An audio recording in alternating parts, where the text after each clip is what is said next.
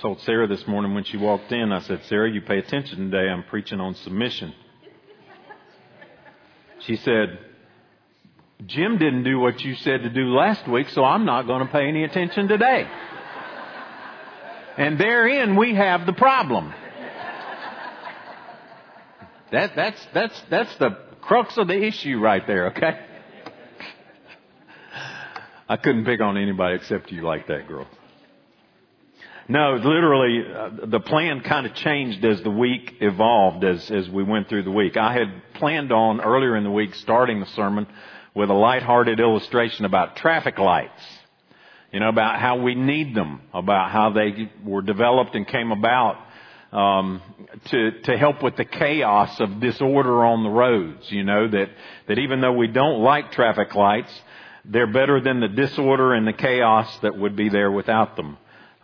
Even if we don't like them, we need them. I was going to begin with a story about that. But as the week unfolded, as I mentioned in my prayer this morning, I am thankful. I think we are thankful for the Dobbs decision that was handed down this week. It was appropriate. It was past due. And it was something that I think, in spite of what the opponents will say, it was so wise. It was just so well worded. It was so wise. It was thought out. It revealed the travesty and the tragedy of what has gone on in our country since 1973, when Roe v. Wade was passed.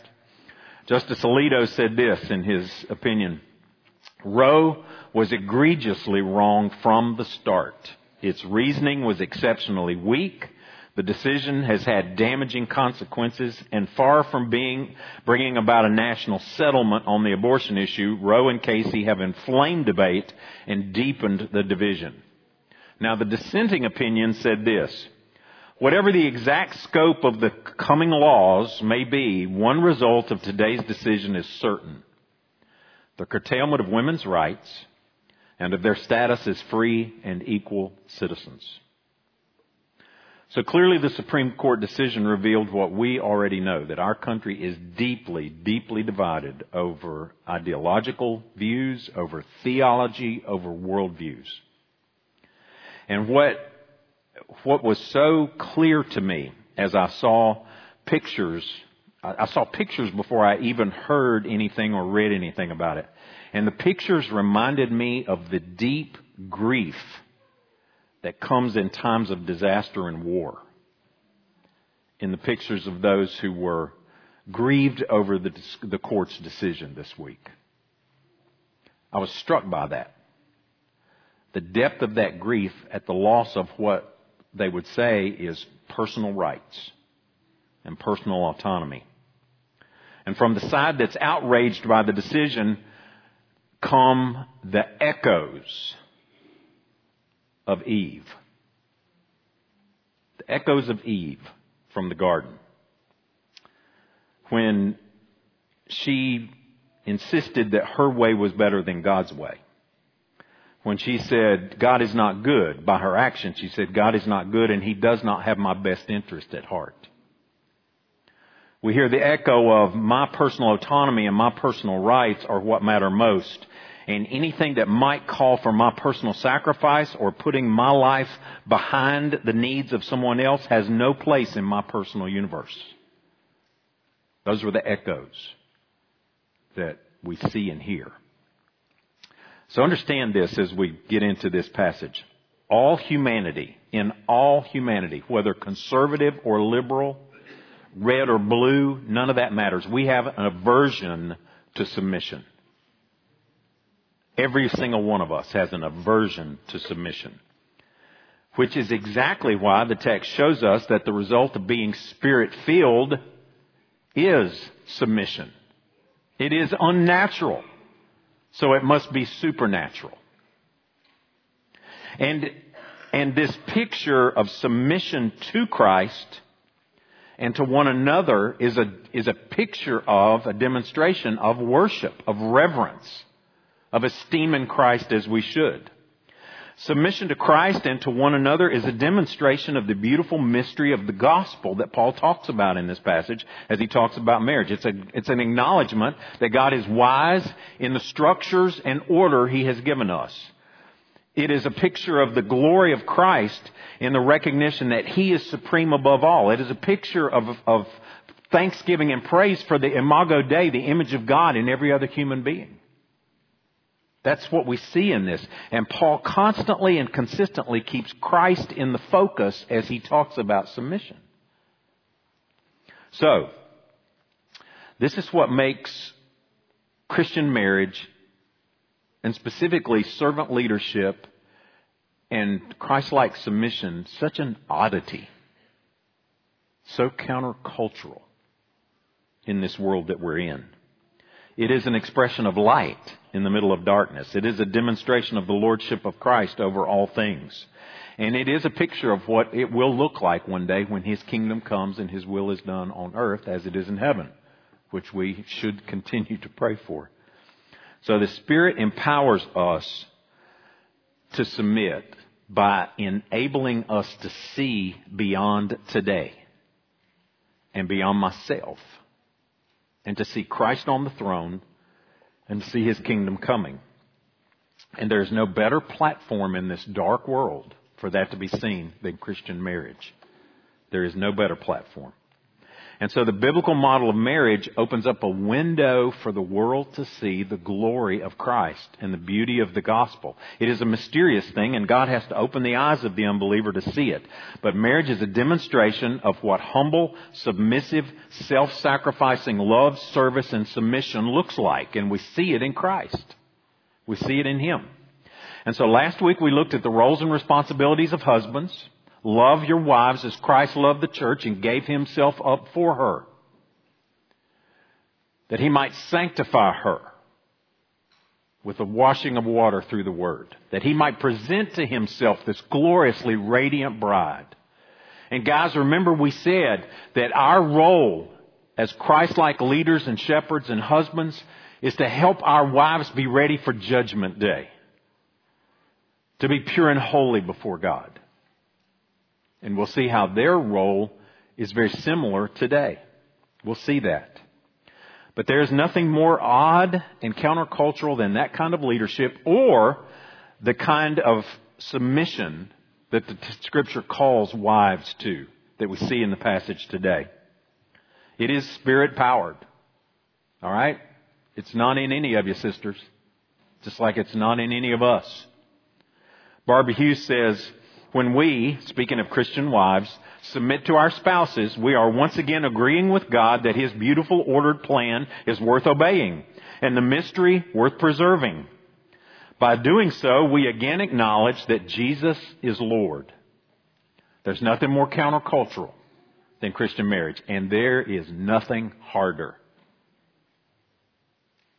Somebody ought to amen that. If you've been married more than a week, you would amen that. All right? Just saying. Wake up. Pay attention. So this picture that we have today in the text that Sonia read for us, first we need to back up all the way into the throne room of heaven and look at the mysterious nature of God, specifically the Godhead. And to see that the foundation for these relationships and roles and responsibilities within marriage are found in the very Godhead Himself. It's found in the character of God. First, there is this relational nature in the Godhead, okay? The Trinity is mysterious, all right? We understand that. But what the Scriptures reveal to us is that the Father and the Son and the Holy Spirit are distinct persons, even though they are one God. And what we see is that the Father is not the Son, and the Son is not the Holy Spirit. What we see as we read through the Scriptures and as we study, that the Holy Spirit is not the Father and He is not the Son. The Holy Spirit is God, but He is neither of the Father or the Son. Just as Jesus is God, but He is not the Father or the Spirit.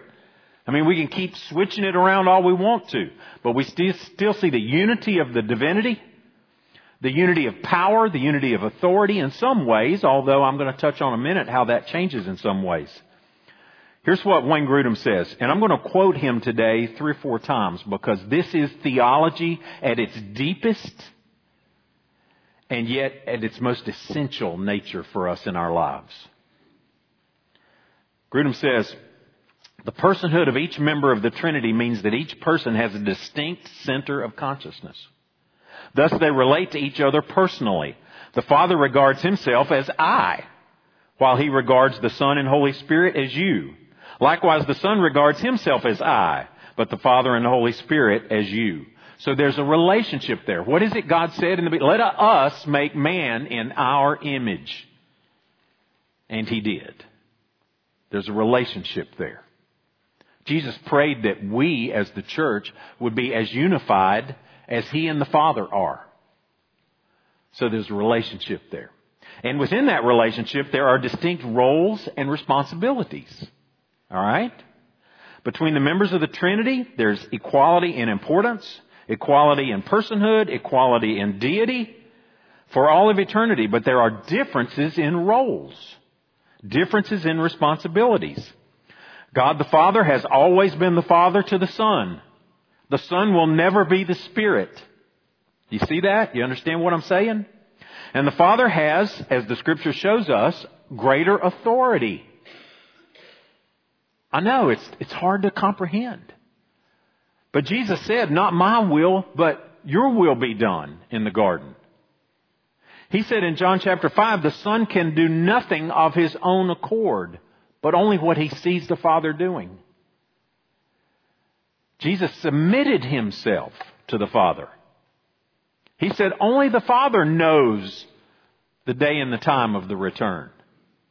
So there's authority there in the hand of God the Father that Scripture communicates to us is different from the Son and the Spirit. And God spoke creation into existence. The work of creation was carried out by the Son. And it is sustained by the Spirit. You see different roles and responsibilities? Again, here's what Grudem says. Listen to this. In redemption, the Father sends the Son into the world, and the Son comes and is obedient to the Father and dies to pay for our sin. After the Son has ascended into heaven, the Holy Spirit comes to equip and empower the church. The Father did not come to die for our sins, nor did the Holy Spirit. The Father was not poured out on the church at Pentecost in the new covenant power, nor was the Son. Each member of the Trinity has distinct roles and functions. Differences in roles and authority between the members of the Trinity are thus completely consistent with equal importance, equal personhood, and equal deity. What does that have to do with us? It's the same within the church as it is in the Godhead, and it is the same in the family, in the marriage, as it is in the Godhead. Okay? Let me explain. Let's think about the church for just a second. The church is a reflection of the authority and supremacy of Christ, and our submission to Him validates this. All right? It reminds us of that. Let's think about the church for a minute. Think about what we saw, what we heard last week. All right? Christ loves His bride and gave Himself for us. But it's not like my love for Susan or your love for your spouse. There was something you saw in them that was attractive. Not so with Jesus and His bride. He saw us when we were rotten and dead in our sins. He saw us when we were rebels, dead set against Him and dead set on our own autonomy. He saw us, as we saw in Ezekiel last week, covered with blood. And He loved us anyway. And not only did He love us, but He chose to come and die to cleanse us and redeem us and forgive us. It says in chapter 1, in Him, in Christ, we have redemption through His blood, the forgiveness of sins according to the riches of His grace. He loved us and came and gave Himself for us. And He is thusly our head. He is our authority, and we are called to submit to Him.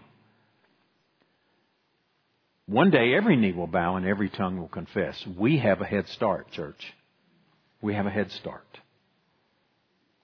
So, submitting out of reverence to Christ to one another needs to be understood in the context of this clear God-given structure of authority. Because it's argued away, dismissed, and in some way made more palatable to us when we say, oh, well, what Paul's talking about here in regard to wives and husbands is that we're to be mutually submissive to one another.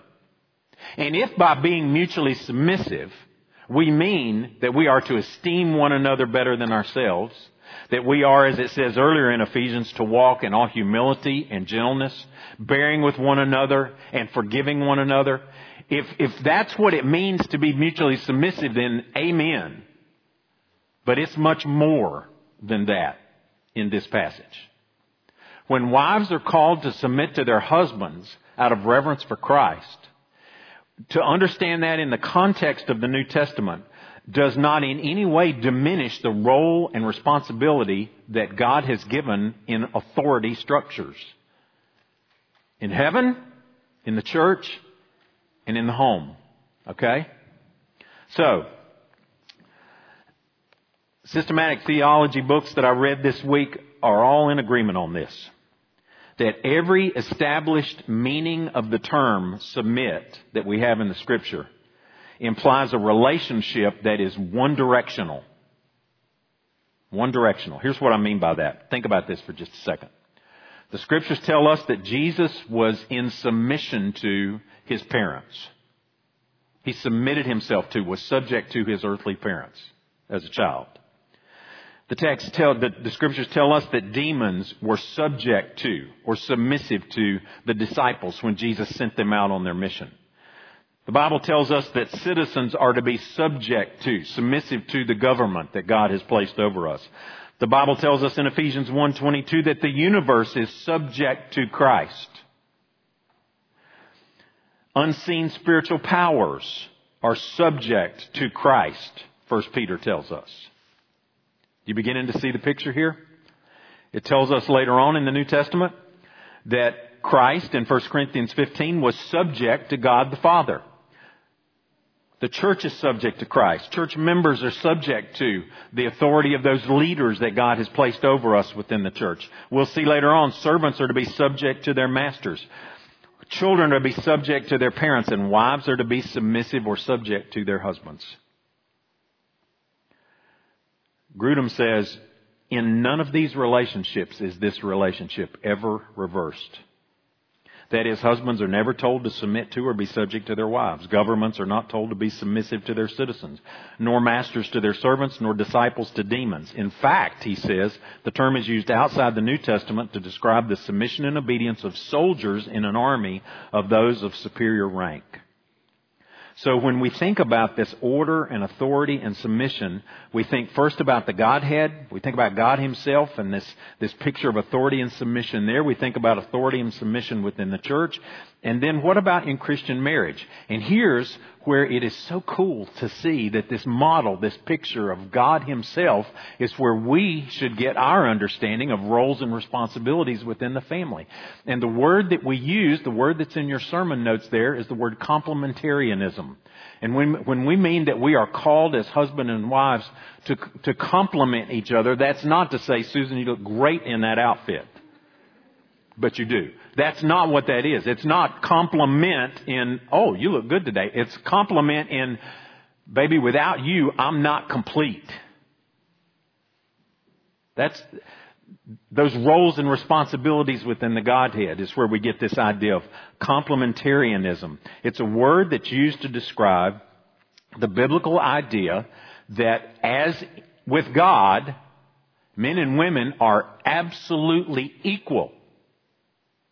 But different. Different. Our culture wants to obviate that. The world wants to obviate those differences. But they can't. They can't. This view holds, complementarianism holds that men and women have separate but equal roles and responsibilities within marriage, within the family, within the church, and elsewhere. And our church holds this view, as do Southern Baptists, as do evangelical Christians. In the Baptist Faith and Message, in regard to the church, it says, while both men and women are gifted for service in the church, the office of pastor is limited to men as qualified by Scripture. In regard to the family, in section 18, I had to count my Roman numerals there. It says, the husband and the wife are of equal worth before God, since both are created in God's image. The marriage relationship models the way God relates to His people. A husband is to love his wife as Christ loved the church. And he is given the God-driven responsibility to protect, to provide, and to lead his family. A wife is to submit herself graciously to the servant leadership of her husband, even as the church willingly submits to the headship of Christ. She, being in the image of God, as is her husband, and thus equal to him, has the God-given responsibility to respect her husband and serve as his helper in managing the household and nurturing the next generation. Let me explain it this way. Let me let Mary Cassian explain it. I love several things she's written about this. Listen to what she says. Essentially, a complementarian is a person who believes that God created male and female to reflect complementary truths about Jesus. That's the bottom line meaning of the word. Complementarians believe that males were designed to shine the spotlight, she says, on this authority element. Males were designed to shine the spotlight on Christ's relationship to the church and to the Lord God's relationship to Christ, that being one of authority. They're to do this in a way that females cannot. And females were designed to shine the light on the church's relationship to Christ and Christ's relationship to the Lord. Submission. And they do this in a way that males cannot. Now, the opposite view is what we would call egalitarianism, okay? Egalitarians would agree that men and women are equal. But egalitarians would say that men and women are equal in role as well as in equality. Meaning, there's no gender restrictions on any roles for men or women in the church, in the home, or in society. We hold, that is not the biblical teaching.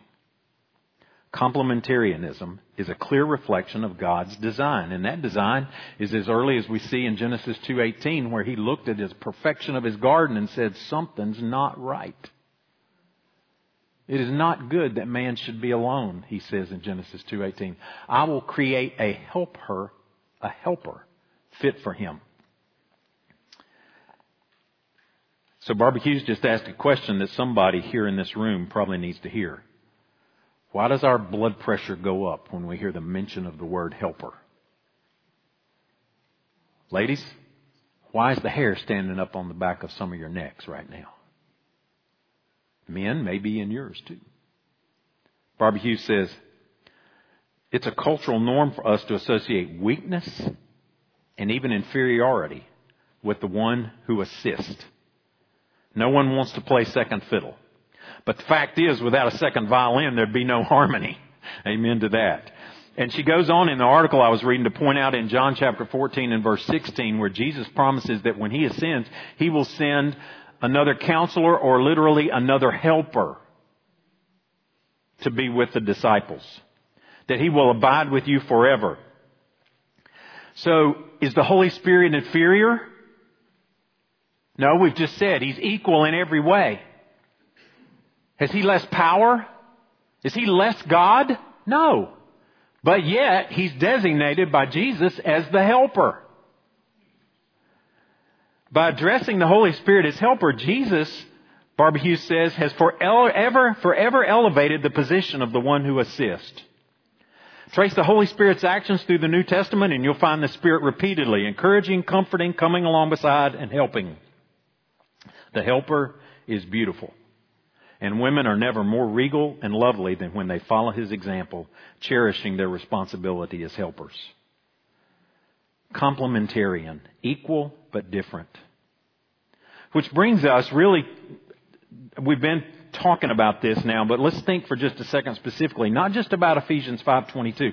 Let's think about the Christian wife, and let's think about the beauty of submission and the effectiveness of it. The beauty and effectiveness of submission. So Paul has said in Ephesians 5:22, wives, submit to your own husbands out of reverence to the Lord. In Colossians 3, he says, wives, submit to your husbands as is fitting to the Lord. Take your Bible and turn over to 1 Peter.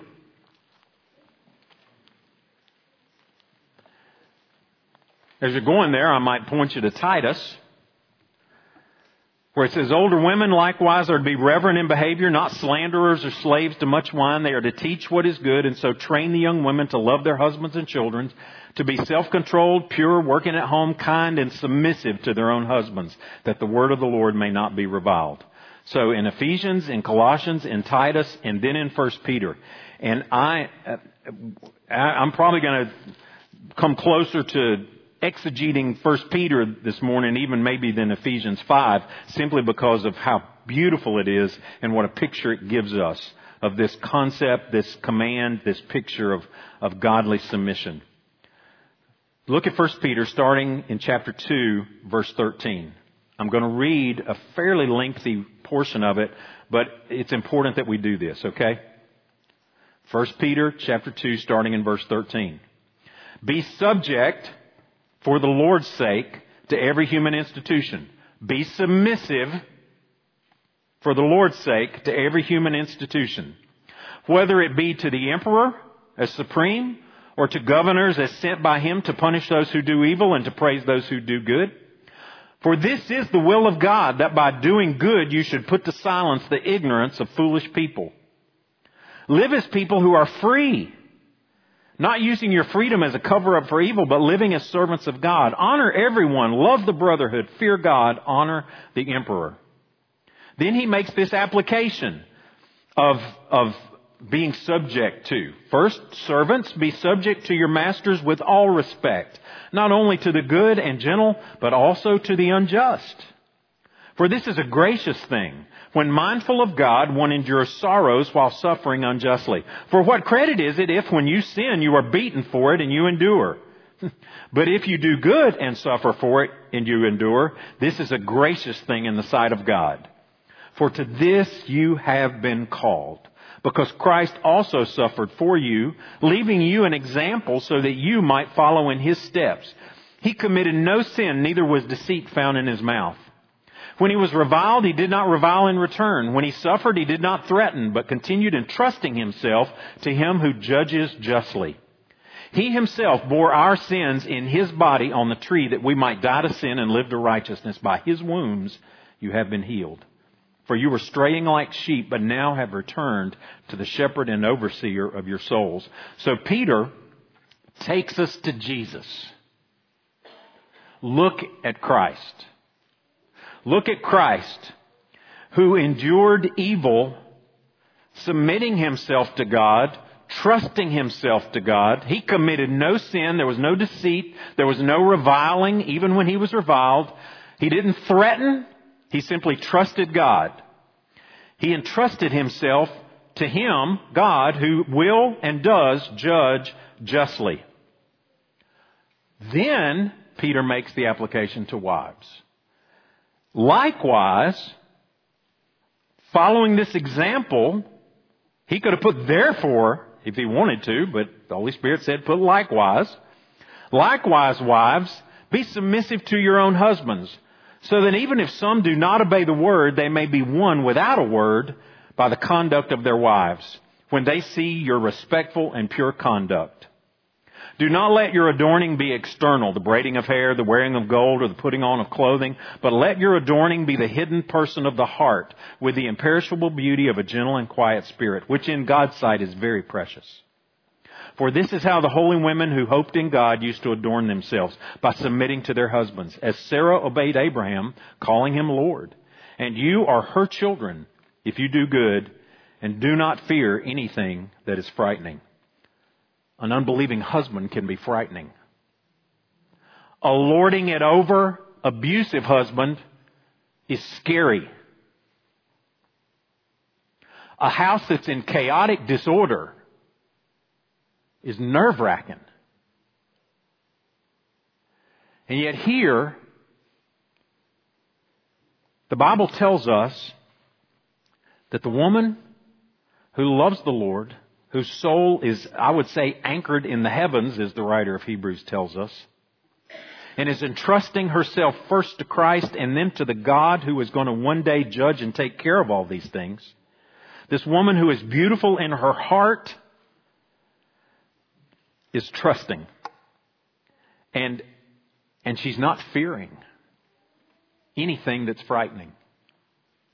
What a beautiful picture this is. And it all looks back to Christ. This is the key to how we do what seems impossible to us, whether it is offering servant leadership or whether it is submission. We look back to Christ. Likewise, wives, look back to Jesus, who entrusted himself to God. And there's a beauty in Christ's submission. And there's a beauty in that of this wife that Peter is talking about. And you're called as this wife to submit yourself to Christ in the same way that Christ submitted himself to God the Father. For to this you have been called, he says in verse 21. Christ has left you an example. Here's the deal. Obedience was the point of success for Jesus. And we are the beneficiaries of that. Obedience was the point of failure on the part of Eve and Adam. And we bear the consequence for that. Obedience is the point. And sisters, most of you, all of you, care about your appearance. And that's a good thing. You should. But notice here that the world's ideas of beauty and God's ideas are very, very different. Don't let your adorning be merely external, or let it be external. Your hair, your jewelry, your clothing. Instead, he says, let it be the hidden person of the heart, which is an imperishable beauty. Right? Beauty changes over the years, sisters. Can I get an amen? Now, in the eyes of the beholder, it gets better, but it does change. The Bible says that this beauty is imperishable. It's the beauty of a gentle and quiet spirit. And this word for gentleness, I mean, think about it. Jesus says, I am gentle and lowly in heart. He was not saying I'm weak. I'm spineless. I didn't check my brain at the door. To be gentle is strength under control. One commentator says this gentleness and meekness is a soothing medicine. It's a mild word like a mild breeze. He described it as a word with a caress in it.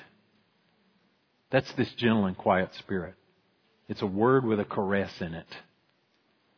And Sarah is held up as an example of a woman who is self-controlled and brave, trusting in God when she couldn't entrust herself to a husband who was not trustworthy, who blew it.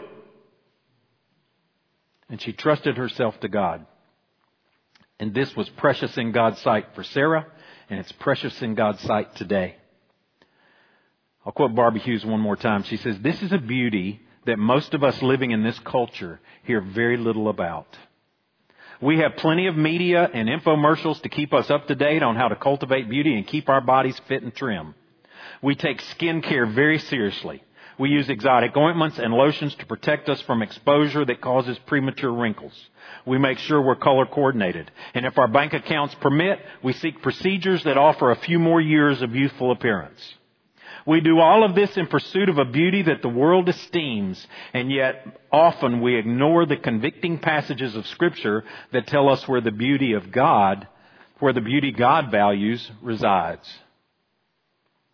It's in that gentle and quiet spirit. But here's the challenge. I get it, Gerald. But, ...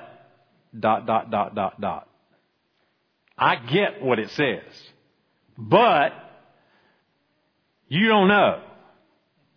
I get it, but you don't understand. The reality is we all have an aversion to submission. Every single one of us, male and female. But that's especially true for women, based on the very curse that God announced in Genesis 3 as a result of the fall. To the woman he said, I will surely multiply your pain in childbearing. Can I get an amen? All right. Okay. No. All right. In pain you shall bring forth children. Your desire shall be contrary to your husband, and he shall rule over you. Marriage is a war field. It's a battlefield. Because her desire is for him, his position, his authority. And he mishandles it. Misleads. The sin of Adam, standing quietly in the background, is still prevalent and prominent today. And Eve was more than glad to take the lead. That's the reality. Here's another reality. You don't live in an ideal world where all men are Christ-like. No amens there either? Are you guys awake? Or just blown away? The biblical pattern of Christ-like love and sacrifice is not what we see. Like Adam, many of us fail to lead. We fail to take the initiative. We fail to exert spiritual headship. We fail to stand out front. We fail to faithfully provide. Or we think we're providing, but we got it all wrong even in the way we do that. And we fail to face the enemy. Yes, Eve, you take the lead. I'll be glad to stand back here. I'm behind you all the way, baby. That's the kind of world we live in. And like Eve, many still continue to rationalize and listen to the lie. Surely God really didn't say that, did He? Does God really say this in 2022? Yes, He does. Which leads to another reality. Yes, but I'm not Christ. Amen. Thank you. And sister, none of you are married to Him either in the physical sense. But God's design and purpose still stands. And Peter addressed it. And sister, if you're here more than ever, if you're in that relationship with a man who does not know the Lord or is not walking with Him, more than ever as a faithful sister in the Lord, you need to be walking by faith and not by sight.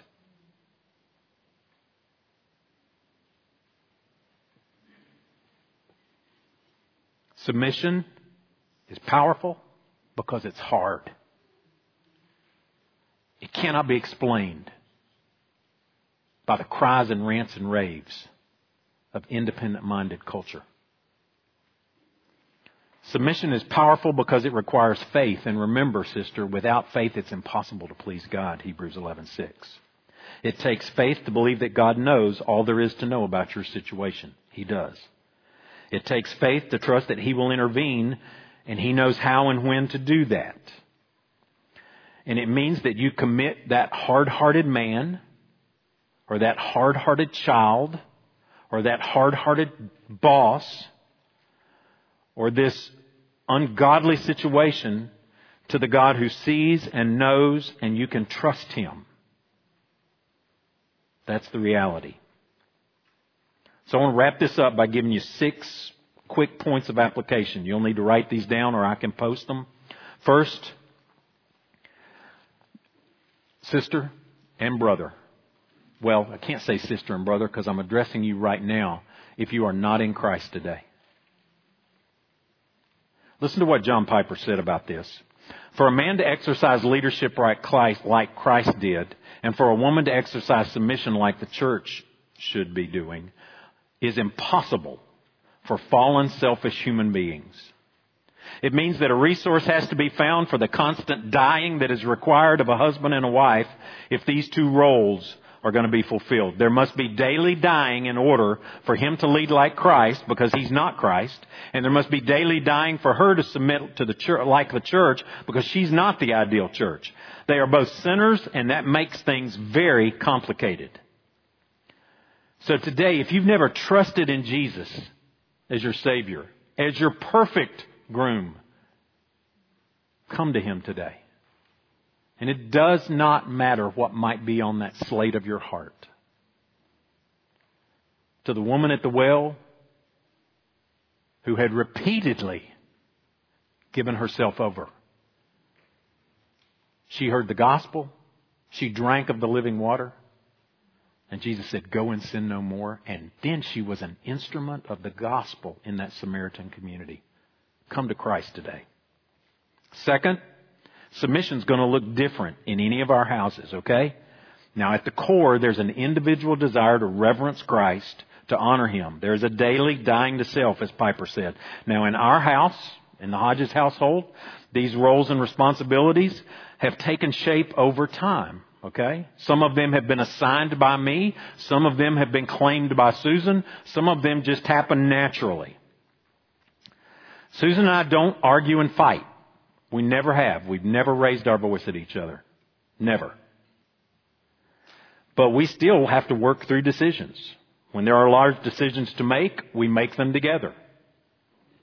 She handles our finances. If she gets run over by a bus, I'm in a world of hurt. All right? Because I don't know where some of that stuff is. But I have determined that that's her responsibility. And she has accepted it.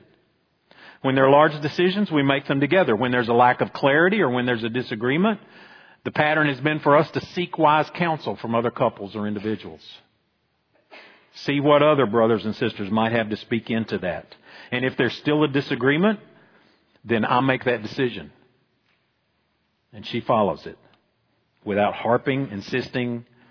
Susan willingly makes herself subject to my authority and still fully participates in the decision-making process. We are equal partners in this. Okay? That's what it looks like in our house. It may be different in yours, but it will not be heavy-handed. And lady, you are not the doormat. You need to hear that. All right? Now, thirdly, just understand, guys, if you are selfish or harsh or domineering or heavy-handed or abusive or cruel in any way, make no mistake, that is sin and it is destructive. Do you hear me? And here in our church, we will take that as absolutely seriously as we need to. If you're abusive to your wife, we will call the law. And then we will deal with it as we need to within the body of Christ. That is sin. Now, wives, listen to me. If you're rebellious and resentful against your husband's leadership, if you compete with him all the time, then that is sin too. It's a result of the fall. It's the polar opposite of Christ-like humility and submission. And that is destructive as well. Now think for a second about the opposite. Because men, you can be passive and lazy and wimping out, and that's a sin. As we said last week, if you're letting your wife be the spiritual leader in your home, for crying out loud, step up. Adam's silence was a sin, and standing in the back while your wife takes the lead is a sin as well. But wives, listen now, the opposite of dominion and trying to usurp and be rebellious against the leadership can be being unwilling to speak up, unwilling to be a part of the decision-making process, being unwilling to step up and in any way be a part of that. And ladies, God has not called you to check your brain at the door. And He has not called you to not have an opinion. Good leadership wants to know where it may be going in the wrong direction. Submission is not this picture of being spineless. You are essential. Your marriage and your home and your husband will not be what God has called him to be without you. Fourthly, women, I've been praying. I have been. That God would raise up in our church an army of brave and beautiful women. And I mean beautiful in God's understanding of beauty. That at the core of who we are at the church is Christ-like men, Christ-honoring wives, who are brave, who are trusting God with their husband and with their children and with their families, whose souls are adorned with a quiet and gentle spirit, with a maturity and a willingness to speak into the lives of others. That as Paul said in Titus, that these older women are stepping up and raising up an army of these Christ-like sisters coming along behind. I'm praying for that. And I'm thankful for the women in our church who are leading in that. Fifthly, guys, last week I told you that part of your Christ-like role is to help your wife be ready for Judgment Day. Well, ladies, I won't be ready without Susan's help. And brothers, neither will you. Wives, we need you to encourage your husband to be obedient to God's Word, to walk in His will. Push him towards being the obedient leader that he needs to be. Don't push hard. We don't handle that well. but just pray for him, encourage him. In fact, speak to other brothers on his behalf. Okay? And then finally, one that I added just a few minutes ago, because this has been troubling me all week as I've been thinking through this. What about our brothers and sisters in our church who are single? What does submission and singleness look like? And let me just tell you what, literally, about an hour ago, this came to my mind. I'm thankful for it. 3 things in regard to this. If you're single today, be a supporter. Be a cheerleader for Christian marriage. Okay? Be in relationships within our church with other families. Be in a life group where you can support and encourage families who are at this stage of life. Be a supporter. Secondly, be a yearner. Yearn for a submissive spirit. Yearn men, young men, to be a Christ-like leader. Yearn for that. Pray for it. Work for that. Thirdly, be a learner. Learn from the examples you have in our church, and there are many. Am I learning to cultivate a submissive heart? Am I being a submissive church member because that's training me to be a submissive wife or to be a Christ-like husband? Am I willing to consider different opinions? Even if I don't wholeheartedly agree with them, and I'm willing to work with this and work through this in a Christ-like way. Be a learner. And finally, single person, be an example. Set the believers an example in speech and conduct, in love and faith and in purity, as Paul told young Timothy. We need your example. Let's pray together.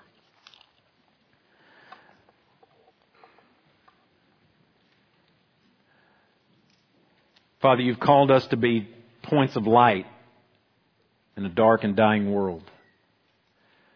I pray for my brothers and sisters in Christ, Lord, that are a part of this church family, that we would be that in regard to your calling. Help us to walk in a manner worthy of the calling with which we've been called.